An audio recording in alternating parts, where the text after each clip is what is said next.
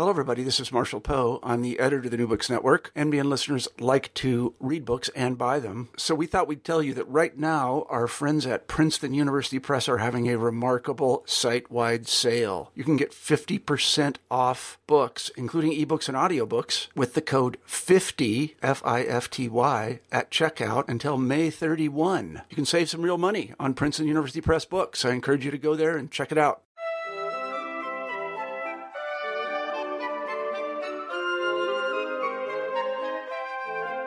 Hello, everyone, and welcome to New Books in French Studies, discussions with scholars of France and the Francophone world about their new books. I'm your host, Roxanne Panchasi. My guest today is Catherine Kleppinger, the author of Branding the Beurre Author, Minority Writing in the Media in France, 1983 to 2013. And the book was published by Liverpool University Press in 2015. Hi there, Catherine. Hello. Thanks so much for taking the time to speak with me today. Oh, thanks for having me. This is very exciting. Would you get us started by telling our listeners a little bit about yourself and what got you interested in working on French literature? Sure. It's kind of funny how sometimes it comes down to a lot of things about luck. So I don't have any sort of French background in my family, but when I was in middle school and had to choose a language, I kind of chose French somewhat haphazardly, but got incredibly lucky that I had amazing teachers, both in high school and then in college as well. And so I think it's one of those cases of just having such inspiring teachers that keeps you moving forward in the discipline. But in terms of moving from I guess I would say kind of interest in the language and the grammar to something more developed really happened after college when I went to do the teaching assistantship program in France. And I was assigned to the town in Alsace, Colmar, which was a lovely little town. And I was actually stationed in one of the banlieues, so in the outer ring sections. And I was working with a more diverse population, we could say, from what I was aware of as being part of France. And so that was quite a learning experience. And that's what got me interested in thinking more broadly about what makes France the country it is today and moving in that direction. Let's start, Catherine, with the idea of the beurre author and this term beurre. So what can you tell us about the origins of the term and the relationship of beurre to authors of North African heritage? Right. And it's actually a really complicated question because from a purely linguistic standpoint, beurre is a word that arose in the early 1980s, and it's meant to be verlan, so the inversion of syllables of the word Arab or Arab. And so it's symbolic of this idea that we're applying a French backslang tradition to a word that identifies as Arab in order to then designate what is known as kind of the second generation, which is incredibly problematic, but to the children of North African immigrants to France. So it's a way of stating, in a sense, we're both French and Arab. Mm-hmm. And so the word started in a relatively positive domain as a way of proclaiming a belonging and an identity.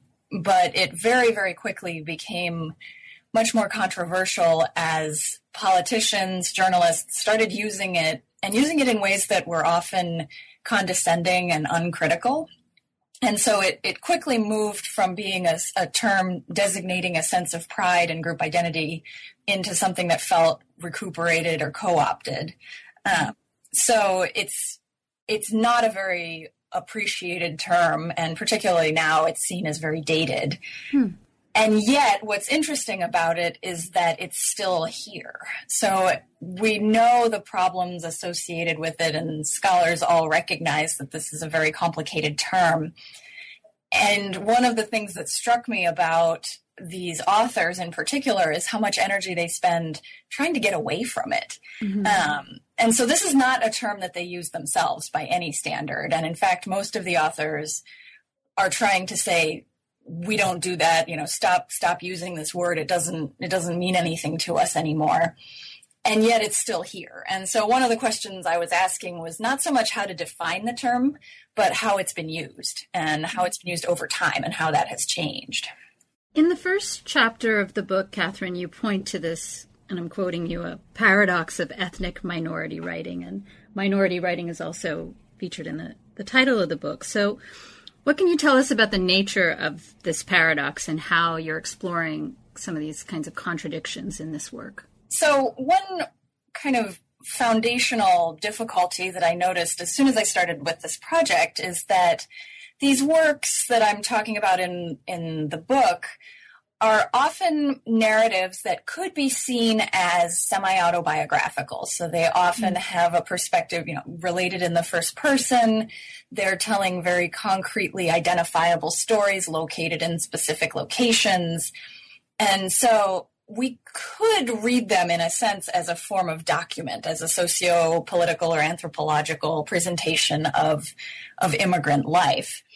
And so there's that aspect of it where it does present and give voice to a population that historically in France did not have as much of a presence in either the public sphere or in literature. So there is that aspect of it, that the content and subject matter does present a different and unique perspective. But then at the same time, there's this other difficulty, which is that, of course, in historical French literary tradition, literature is seen as having this universal appeal that can speak to anyone about big questions of, the meaning of life or coming of age in a very philosophical direction. And so then the question is, how can we appreciate these novels as being works of art in a French context, as being universal and having this broad-based meditation, when they're also looking at a very specific population? And what I'm noticing is that there's quite a contradiction between the theory of this universalism and then how it's applied. So for lack of a better term, Franco-French or white French author from the middle class writing is received very differently than an author of North African heritage living in a banlieue and writing about the immigrant experience. You emphasize throughout the book, Catherine, the ways that a focus on the socio-political and responses to and analyses of this Beurre literature and film causes us to lose sight of the artistic qualities of the work. So is this a broad issue in French literature that is then more acute for the Beurre author? And I would answer your question by saying it cuts both ways. What I really noticed, and this is something that several of the authors identify themselves, is that they're not opposed to discussing the sociopolitical aspects, and they recognize that their books do engage with a very important set of debates. But what they find frustrating is that it's limited to that. So that's the only space of conversation, as if the only goal of the work was to write a document, as if there's not any sort of space for it to be both political and artistic. And these are the kind of things that we don't hear as much when we talk about Camus, for example, or Sartre, that it can be both carefully written, stylized in what we consider a kind of normative artistic sense, without giving credit to the authors today of a similar type of goal. And I think there are several reasons why this happens, one of which is the language use. A lot of these writers are using an urban language, a very youthful, what we might see as informal, and yet we can still see that there is a syntax, there's a rhythm, there's a coherent voice.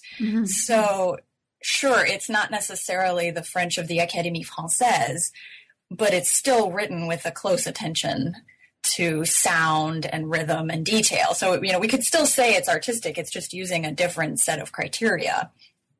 And why isn't that respected as such in the same way is a question that comes up over and over again throughout my study. So, Catherine, early on in the book, you make reference to events of early 2015 and the attacks on Charlie Hebdo. How do you see the book as a contribution to some of the current discussions and debates about politics and identity in France in the wake of these and other recent traumatic events? I mean, I have to assume that you were working on this book long before those events, but you invoke them at the beginning of the book, and I'm just wondering where you see the book in relationship to some of those recent occurrences. Right.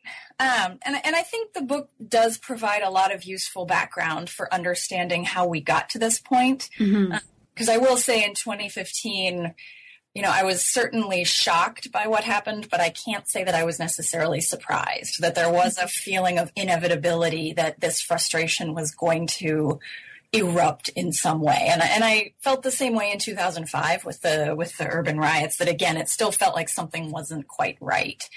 And where I see that in this book and how this book can contribute to a broader based understanding can take place in a couple different ways.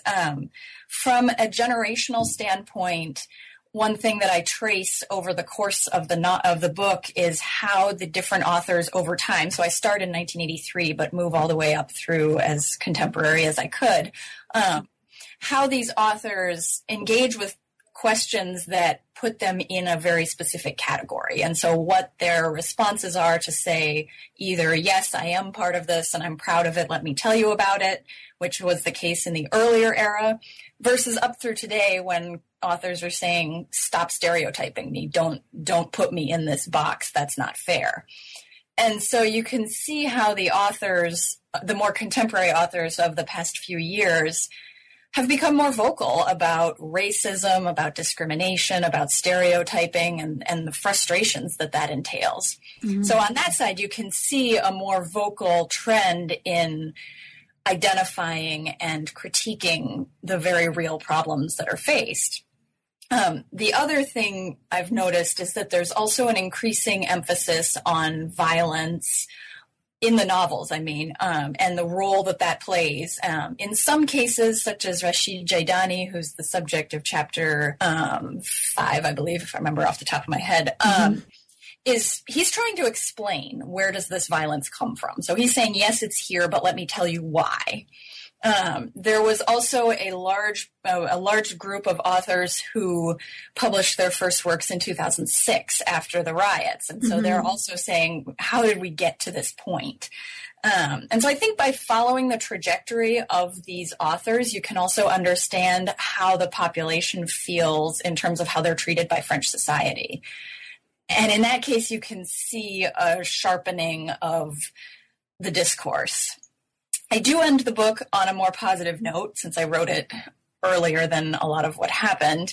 And one piece of optimistic conclusion I came to was the fact that these authors today are, that they're saying, stop putting me in this category, is really demonstrating how French they feel. They're saying that this immigrant label doesn't mean anything to me because I'm not from an immigrant.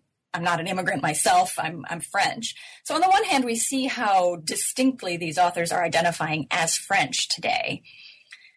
On the other hand, we also see how frustrated they are that they're not being recognized as such. So I think, it cuts both ways, but the book itself, my book, can really demonstrate how the discourse has changed over time, and then also how it hasn't, and what that entails. You set up the book, Catherine, as an analysis and a response to the branding of these authors by scholars and journalists. Could you say a little bit about how your work is both building on and perhaps seeking to challenge some of the assumptions of previous scholarship in this field? Yeah, absolutely. And I'll start by saying that I agree with most of the scholarship that has come out, that these books contribute powerful, relevant, interesting, important perspectives on immigrant identity politics in contemporary France. So it's not so much that I'm disagreeing with previous authors or previous scholars, but what I noticed was that there seemed to be a convergence, and it was a convergence of themes, of discussions of the importance of this, and that if you gather the number of works that really focus on the artistic aspects or even just questioning the categories, I didn't find nearly as many. And I think it's a necessary first step to just look at these novels to see what's in them. But what I started noticing was, first of all, that there's a corpus, that there's a certain number of texts that seem to get the most attention. And I started asking myself the question, why these texts? And then also that they were seen as doing very specific work. And so I wanted to consider also why. So I see myself as positioning somewhat as a second level, that we needed this first tier of studies to demonstrate the importance of these works. And then I'm asking the question, why these works and why these authors, and how did we get to this point today? So in terms of the authors and the works that you've chosen to focus on in the book, I mean, you sort of just answered that question that I might have had, but you're also interested in the very specific audiovisual media representation and discussion of these works in television and radio interviews. So I wanted to ask you about this choice, particularly with respect to the emphasis on the audiovisual rather than print media. Right. And I did, in an earlier version, I did spend more time with the print media, but I ended up in my revisions privileging the audiovisual because I liked the idea of the exchange. Mm-hmm. And I thought that the conversation between a journalist and then the author provided some unique insights that even a printed interview couldn't necessarily convey. Mm-hmm. So in particular, we can see just visual aspects like body language or the choice of clothing that the authors wear, and also just how they present themselves. Are they comfortable on screen or not? You can often see how they're responding to questions based on facial expressions. Mm-hmm. And so this adds a sense of, I guess, what I would call immediacy and exchange that we just can't get from any other media. And one other related question that I spent a lot of time thinking about was reception and thinking about how these books are received in a bigger picture. And I did ask several authors what sorts of letters they had received from readers and fans. And it was generic, but all of them said they'd received quite a number from just about any person you could imagine. So they were all saying, no, I have a broad appeal. I'm getting letters from everyone. It's a little difficult as a researcher to pin that down. So what I was trying to do with this audiovisual approach was then to help understand what factors would be going into the reception, what would be shaping the public discourse about these books, and then by extension by the population.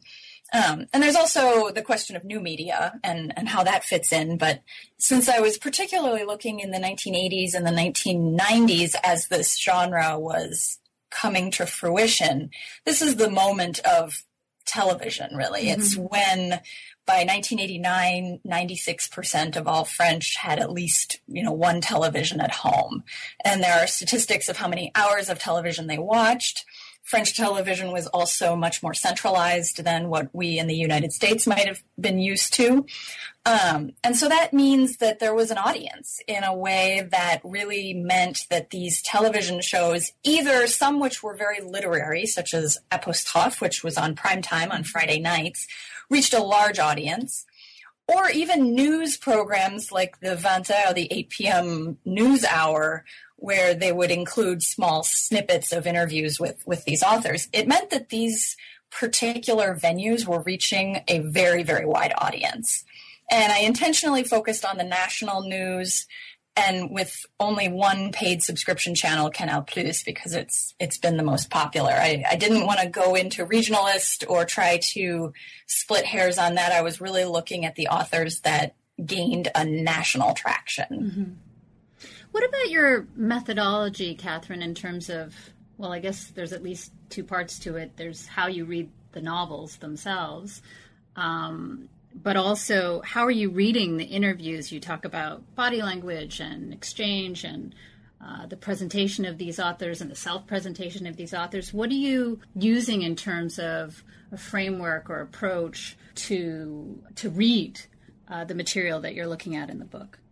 Right. And it's hard to put a kind of single term to it. I know in media we'd often call it content analysis, where I'm looking at, for example, the phrasing. So I include quite a number of citations of direct quotes from these authors. On a few instances where I was able to capture some body language, such as Azouz Begag, for example, he has really wide hand gestures, and it really demonstrates the passion that he brought to his commentary. So I try to include some of that as well, just to transmit his energy and explain how he was so effective at a given time. It is difficult with a visual genre to then translate it into the book. So trying to have a lot of explanations of the bigger settings. I didn't want it to be too many to then get bogged down, but just enough to be able to understand the personalities and the kind of styles, the communication styles that these authors each brought to their own interviews. How much do you explore the role of publishers in the book, Catherine? I mean, with respect to how these authors get their work out there and how it is then subsequently marketed, even, I guess, before it hits radio and TV. Right. And this is another question I thought long and hard about, in the sense that I could have done this project very differently and made it a very kind of, I guess I would say, sociological study of the publishing houses, which ones are publishing which authors, how they're making this process, which authors they choose and which ones they don't. So I did interview several publishers, as well as some attachés de presse and some television journalists, actually some interviewers, to get a better sense, at least, of how the system works. But I decided not to make that the entire focus of my research, just because I felt like I wanted to look at a bigger picture. I was looking at public discourse and the kind of work that it's doing in society.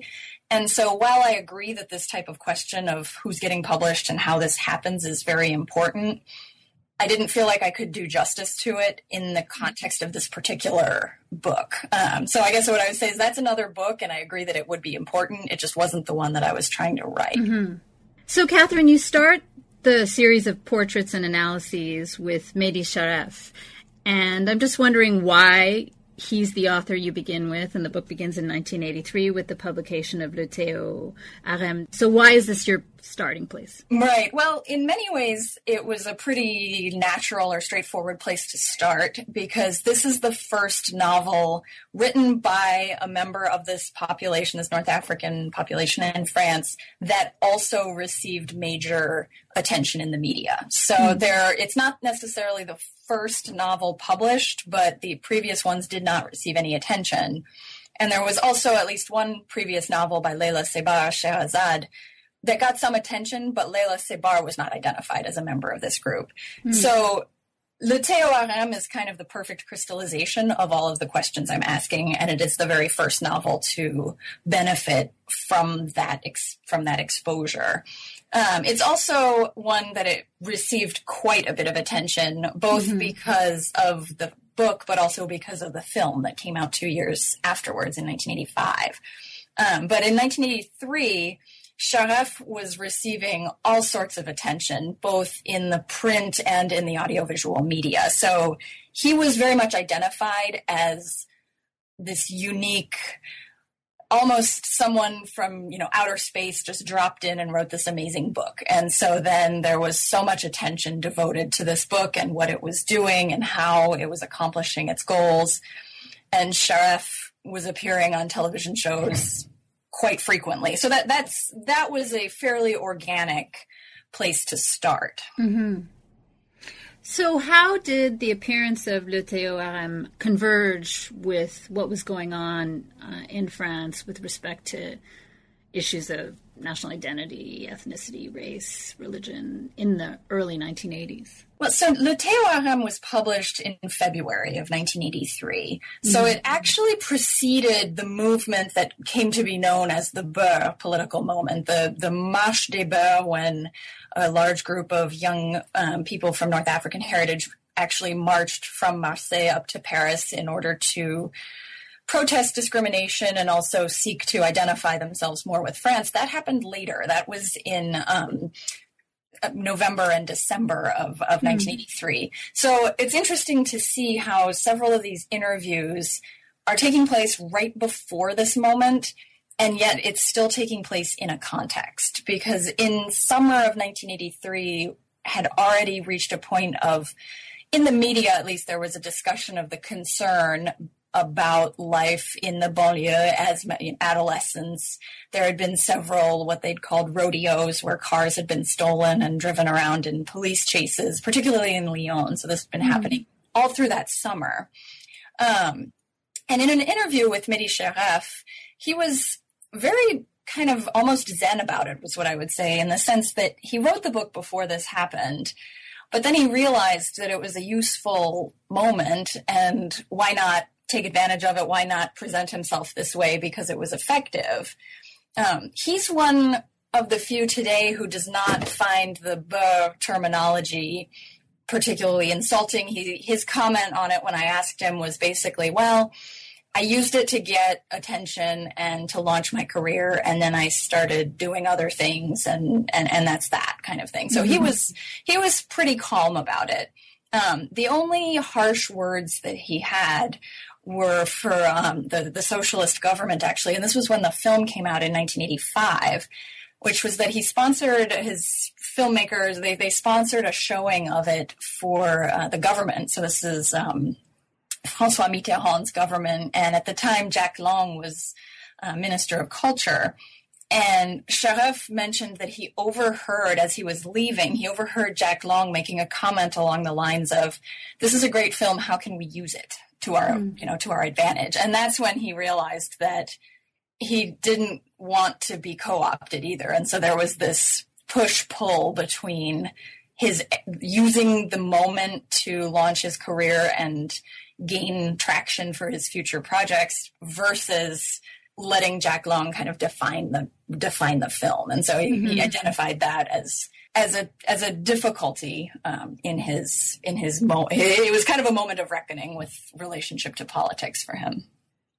You go on in the book, Catherine, to talk about two other authors. This is in the third chapter, Aziz Begag and Farida Belgoul. And you use the story of these two authors in responses to their work to explore this tension between themes of social and political commentary and the artistic dimensions of the writing further. So what do these two examples illuminate along those lines? So what I found particularly interesting about these two authors was that they each published their first book in 1986. So this is happening right at the same time. Le Gon du Chabat by Aziz Begag and then Georgette by Farida Belgoul. And what we see is that Aziz Begag is incredibly effective and passionate about immigrant identity politics, about the Republic, about all these bigger questions that are very socio-politically determined. And so he's extremely effective on television. He is going out and talking to everybody. He's interviewing on any channel in any capacity, and he brings this delightful storytelling approach that really sucks viewers in. And then on the other hand, we have Farida Belgoul, who is quite a pistol in a lot of ways, where she will openly tell her interviewers that they've asked the wrong question, that she has no interest in discussing immigrant identity politics. In fact, her main character in Georgette is unidentified. We don't know what her ethnic background is. There are hints that would imply North African, but it's never stated. So what ends up happening is that Aziz Begag is showing up on these incredibly popular primetime television shows where Farida Belgoul is on highly specialized culture programming on the radio. And this lends itself to a very different dynamic. Farida Belgoul is not the type of person to speak in sound bites. She needs time to develop her arguments and develop her thoughts. She's also a tough interviewee because she will tell her journalist interviewers exactly what she thinks of their questions and why they're wrong. And she did the same to me when I interviewed her. And so I think what happens as a result is that she ends up really getting lost. She doesn't participate in nearly as many interviews. And Begag is such a dominant figure that he's the one who's contributing to the understandings of what this literature even can be expected to do. So her voice is present for a short term in specialized networks, but then fades away.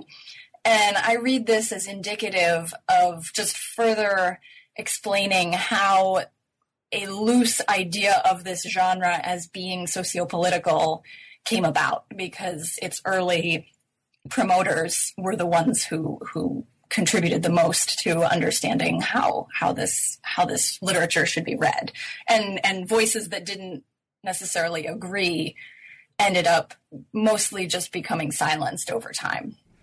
You also explore the figure of the beurette in the book, especially in chapters 4 and 6, Catherine. So what can we say in terms of a female perspective, both in the novels that you're looking at and in women's experience as authors? Is there a double essentializing that goes on when reading the work of female beurre authors? It's an important and interesting question, particularly because what I noticed was a change over time. Mm-hmm. So in the 1980s, I mean, it's true that the authors I look at who are receiving the most attention are male. The broader discourse was not so much about gender. That switches and changes fundamentally in the 1990s. Mm-hmm. And I think one of the major moments that crystallizes this is the First Veil affair, which occurred in 1989. So we see this turning point of what are the constraints placed upon young women in these communities. And so what I noticed was then there was a genre that then arose and became more visible, often called beurette writing, so a feminizing of the beurre terminology, which again beurette is another term that was really never accepted by those it was developed to designate. And so in chapter 4, I use the 1990s kind of early era as my case study to understand how did this come to be, and how did the certain authors who gained the most attention, how did that happen, and why? And I used two different authors, Soraya Nini's Ils disent que je suis une beurette, and then that was from 1993, and then from 2002, Samira Belil's Dans l'enfer des tournantes. And what I noticed was, these are technically very different books in that the first one from 1993 is written as a work of fiction with a first-person narrator telling her life as a young woman from the ages of about 12 to 18. The second one is a memoir, and it was written by a survivor of some horrific gang rapes who was able to heal appropriately later and write this book. And what I noticed was that the reception of the two books were almost identical. And by that I mean the questions were very similar in terms of what sort of constraints are placed on women, why are women suffering, what is the role of the men in victimizing the women, how are they trying to free themselves, supposedly. So it was a very specific attitude and approach.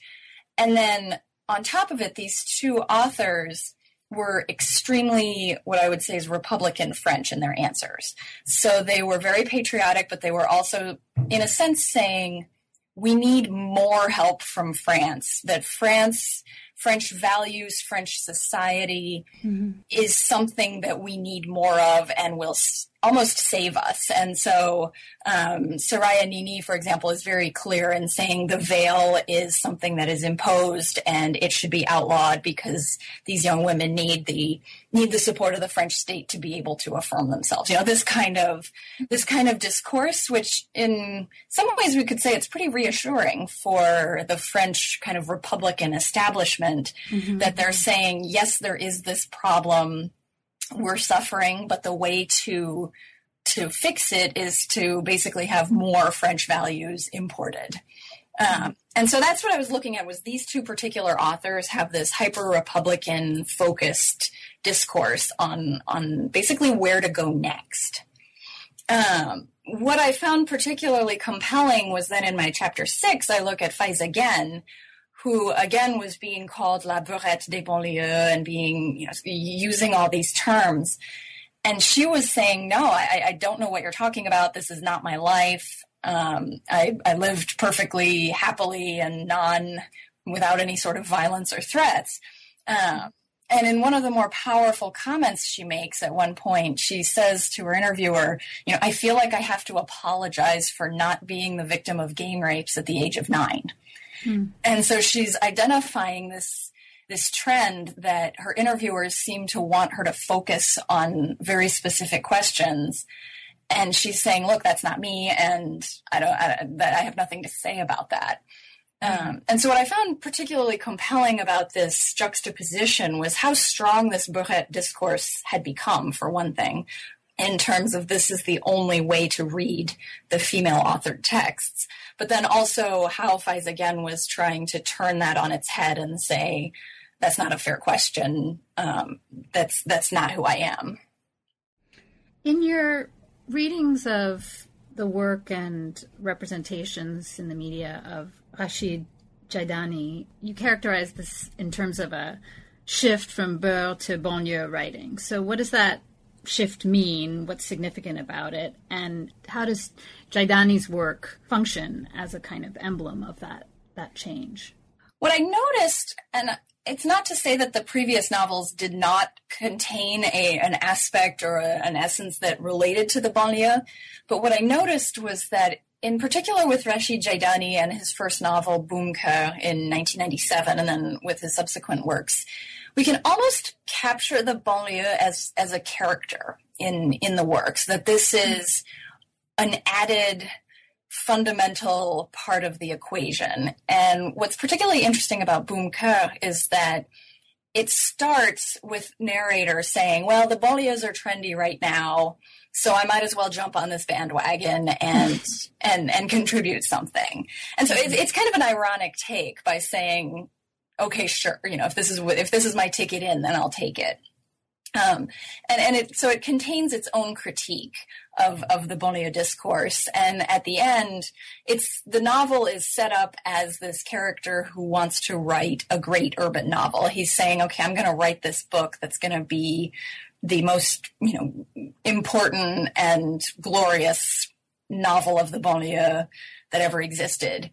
But by the end, he burns his notes and says, no, nobody can be this intermediary. If you want to learn about us, you've got to come visit. Mm-hmm. And so there's this really interesting paradox where he's saying, I'm not writing this book, I've burned my notes, and yet he has written his book that we're reading. And so there's this idea of the banlieue is something that is not only a subject of fascination, but it's also something that is worth experiencing, discovering, understanding in a way that makes it really the crux of the book, more so than some of the previous authors. And what I noticed in this instance that then continues through particularly Jaidani's writing is also then saying, okay, the banlieue is this very specific space and it has a lot of crime and violence. How can we understand that? So it's really not focused on an immigrant experience in the sense of, the parents came at this time and then the children grew up in this way. So it's not really an immigrant-based book in that sense. It's much more about, okay, here we are a mixed community and we're living in this very violent region with high unemployment and how does that impact our daily lives? So it ends up being somewhat subtle shift in focus, but that actually changes much of the content and message of the book. I wanted to ask you, Catherine, about something that I guess came up when we were talking a few minutes ago about Sharef and the novel and the film, but comes up a lot in relationship to Jaidani's career, if we look at it, because he's, written novels and films and directed films. I'm just wondering about the relationship between the literary world and the world of these novels and filmmaking, especially in this period post La Haine, which it seems like such an important turning point. How does that film, that Kassovitz film, and then the subsequent films that are made, how does it shape the world of literature, and what's the relationship there between the film world and the literary world for these authors? Right. And for several of them, the relationship is, I guess I would say, one and the same in a sense. Mm-hmm. Mehdi Sharaf and Rashid Jaidani both originally wrote their first books as screenplays.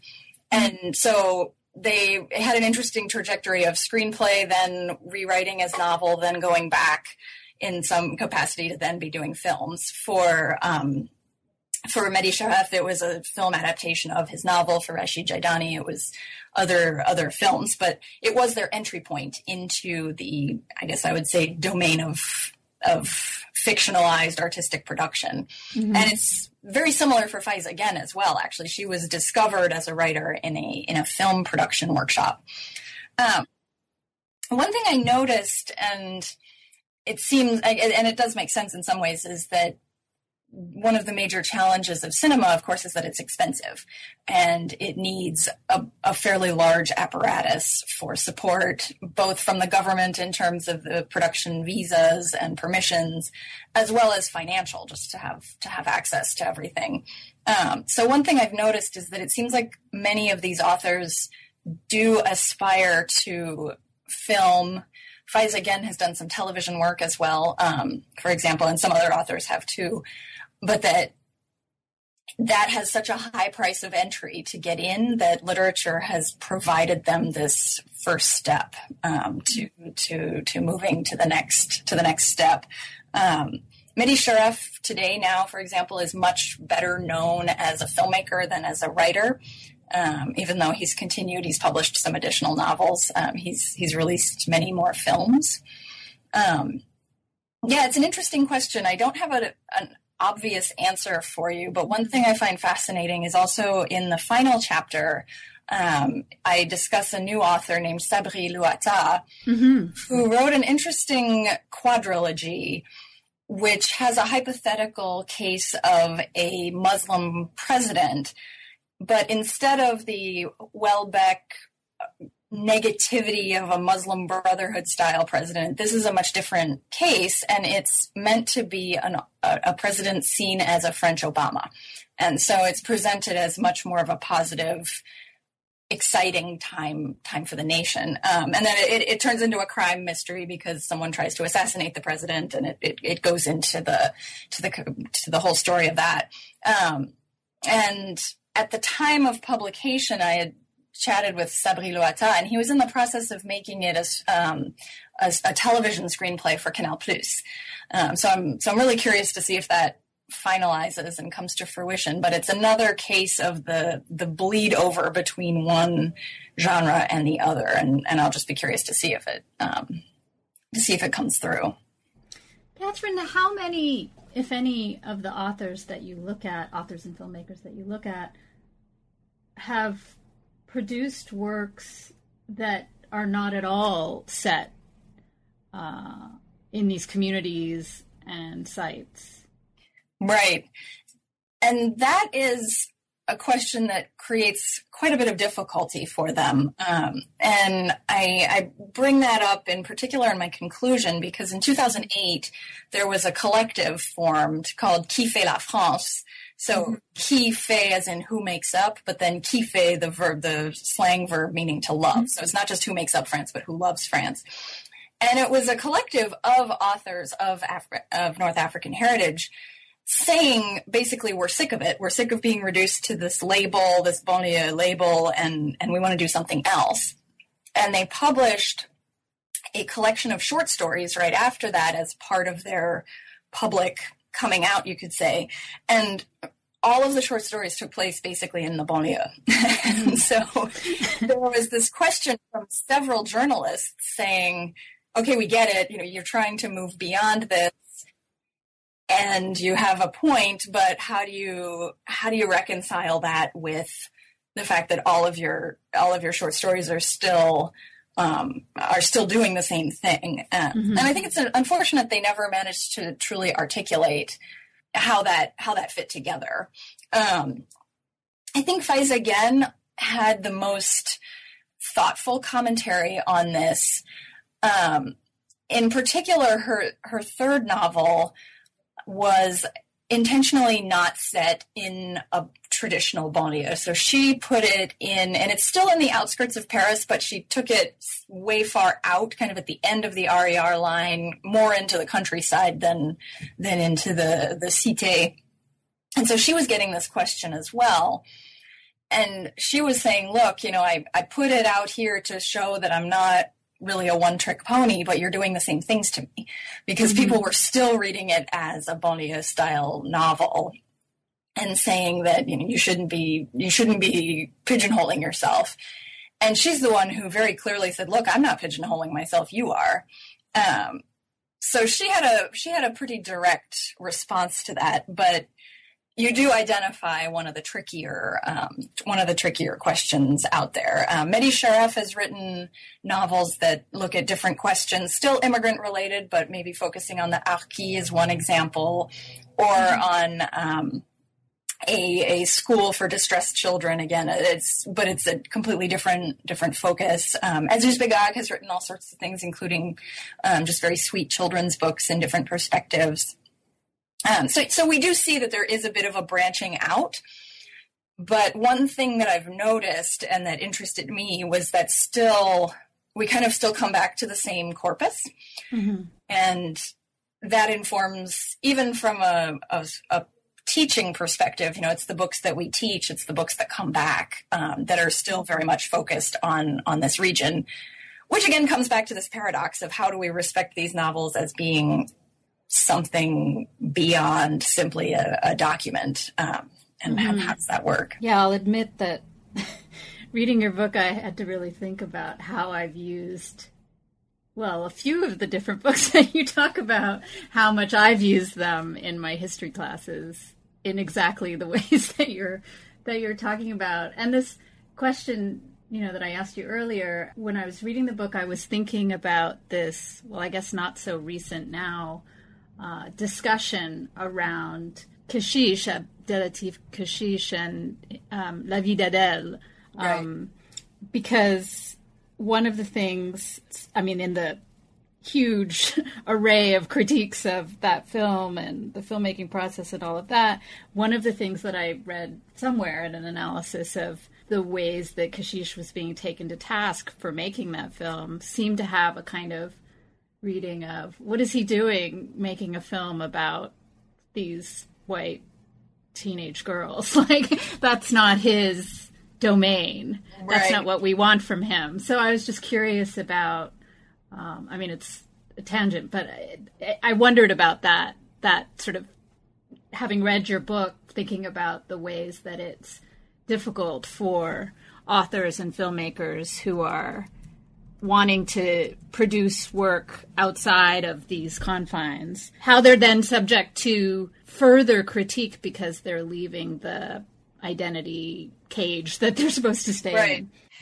And the only answer I can give is an anecdote, but it's that I interviewed an attaché de presse at Le Seuil who publishes Akli Tajer, and Akli Tajer ended up not playing as major of a role in the book as I initially thought he would, but he's another highly successful author who's published, actually perhaps one of the most prolific of the group. And he's published quite a number of novels based on various aspects of immigration, either as a younger child coming to terms with the Algerian War and understanding what's happening as being born in France and growing up and being 10 years old in 1962.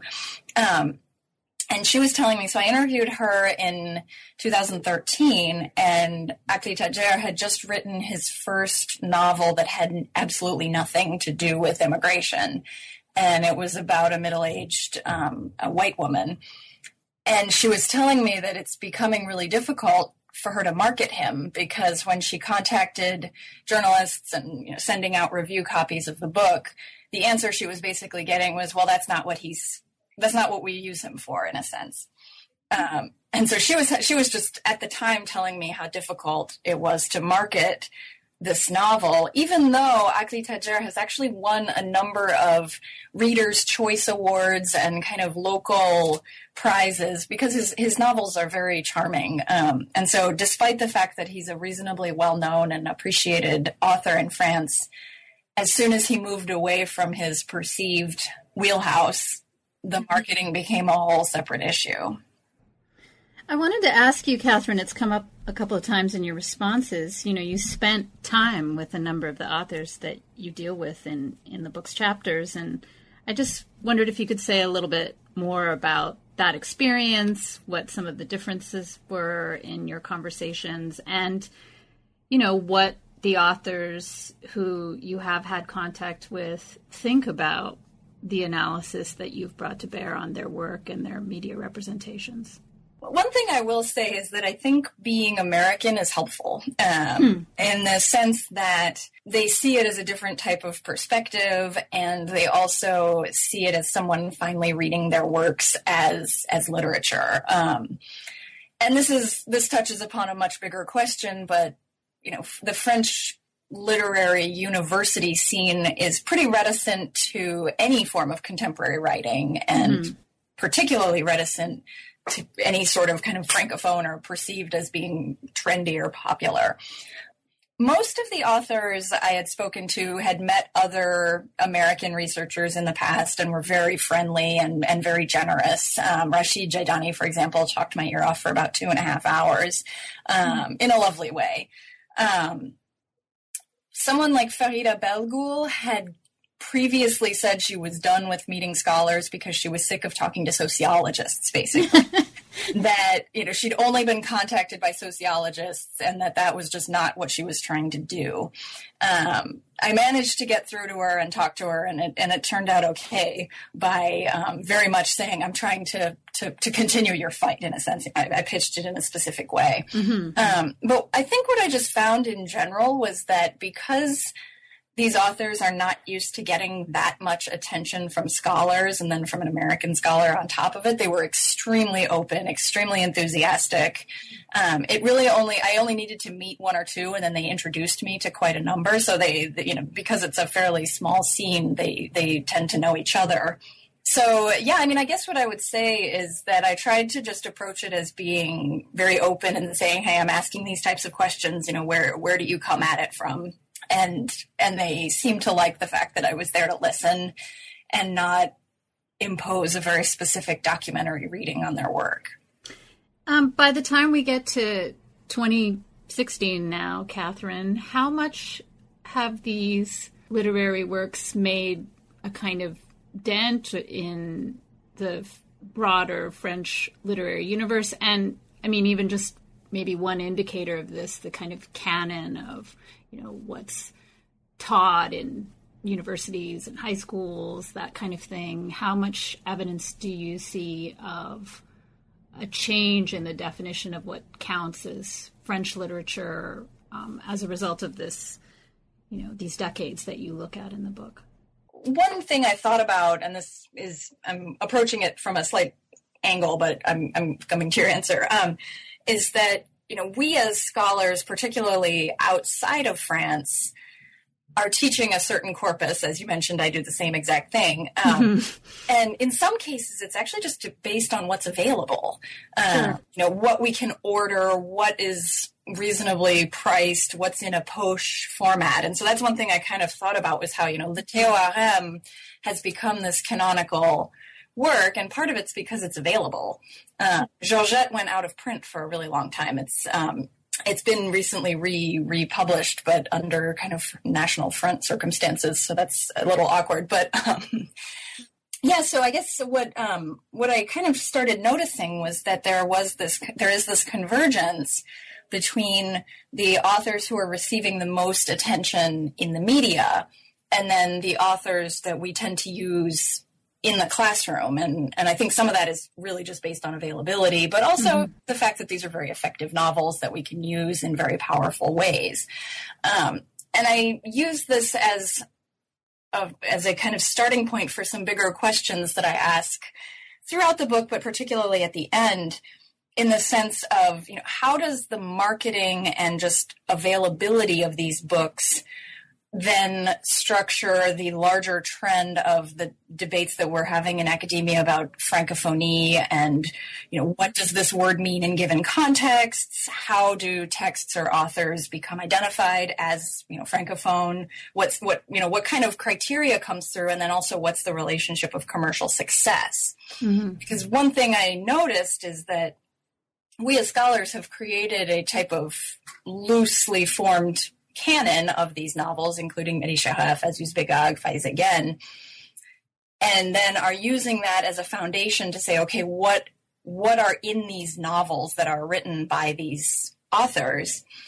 But what we actually need to realize is that if we take a step back and look at why these authors were successful, it's because they were presenting these topics to begin with. So I guess what I'm trying to get at is it almost becomes a tautology, because we're trying to do a study of what, in quotes, Beur writing is, but we're looking at the texts that were pre-selected based on other criteria through the media.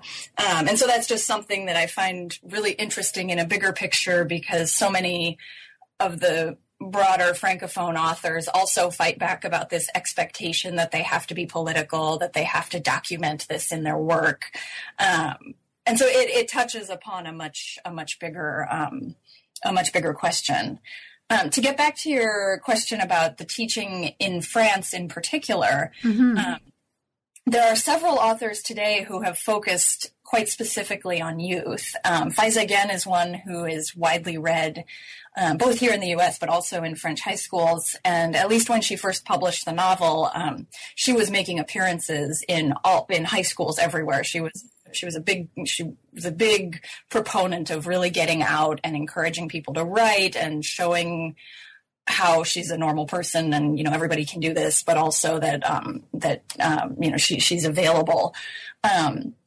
The collective that I mentioned that published the book of short stories, they also, as one of their founding principles, wanted to support youth writing and publishing in order to, again, contribute to a new generation of artistic engagement. So I think it's getting there. There is at least an interest in what these books can contribute and how they can help us understand a certain population. It's still tied up in much bigger questions, of course, because the French education system can be pretty rigid at times, and having the flexibility to change things is not as easy as one might hope. But I do see it as encouraging, nevertheless, that many of the younger authors today are, in fact, very proactive in getting out there. So, Catherine, what are you working on now? The book came out in 2015. Where's your research taken you? Well, it's an interesting question, because I'm still pinning this down. But one broader question that I spent a lot of time thinking about as I made my book revisions was how to use interdisciplinarity, because of course I'm using history, sociology, media studies, literary studies, and I think it allows me to do something pretty unique and hopefully interesting. So with this French studies approach, I've been thinking about the city of Marseille. And what I've noticed is that there have been some really wonderful recent studies of history and looking at various time periods in Marseille. And there have been also some sociological studies of the makeup of Marseille and a very small number of studies of the literature as well. But what I'm trying to grasp right now is the unique, not just character, but even attitude of the city and what that means for contemporary notions of citizenship, of civic engagement, of even belonging in various capacities. So this is still pretty vague. What I'm reading right now, or I'm trying to work through the novels that have either taken place or written by Marseille writers. And what I'm noticing, not surprisingly, is that at least today, the main genre of writing to come out of Marseille are the polar, so types of crime fiction, which I think ties into a much longer history of Marseille and the representations of it. But what I'm noticing and I'm thinking a lot about right now is that these polar, and I'm looking at various writers, so it's not even just one writer, but they use the concept of fraternity in an interesting way, where the investigations tend to be by professionals, so by police officers or journalists in some cases, and it is a procedural in that sense. But it's often done as a favor to a friend, as in, oh, this friend is worried about this person, or a family member has disappeared, or there's always kind of a very personal, fraternal connection between the investigator and the bigger picture crime and everything. And what I find particularly compelling about this is the way it's creating a community that's not just based on the crime, but that actually goes beyond that, and how that representation defines a different way of living and being in Marseille. But again, I know this is all still kind of at the beginning stages, but I'm hoping that I can use all sorts of different sources, resources, and perspectives to tie it all together.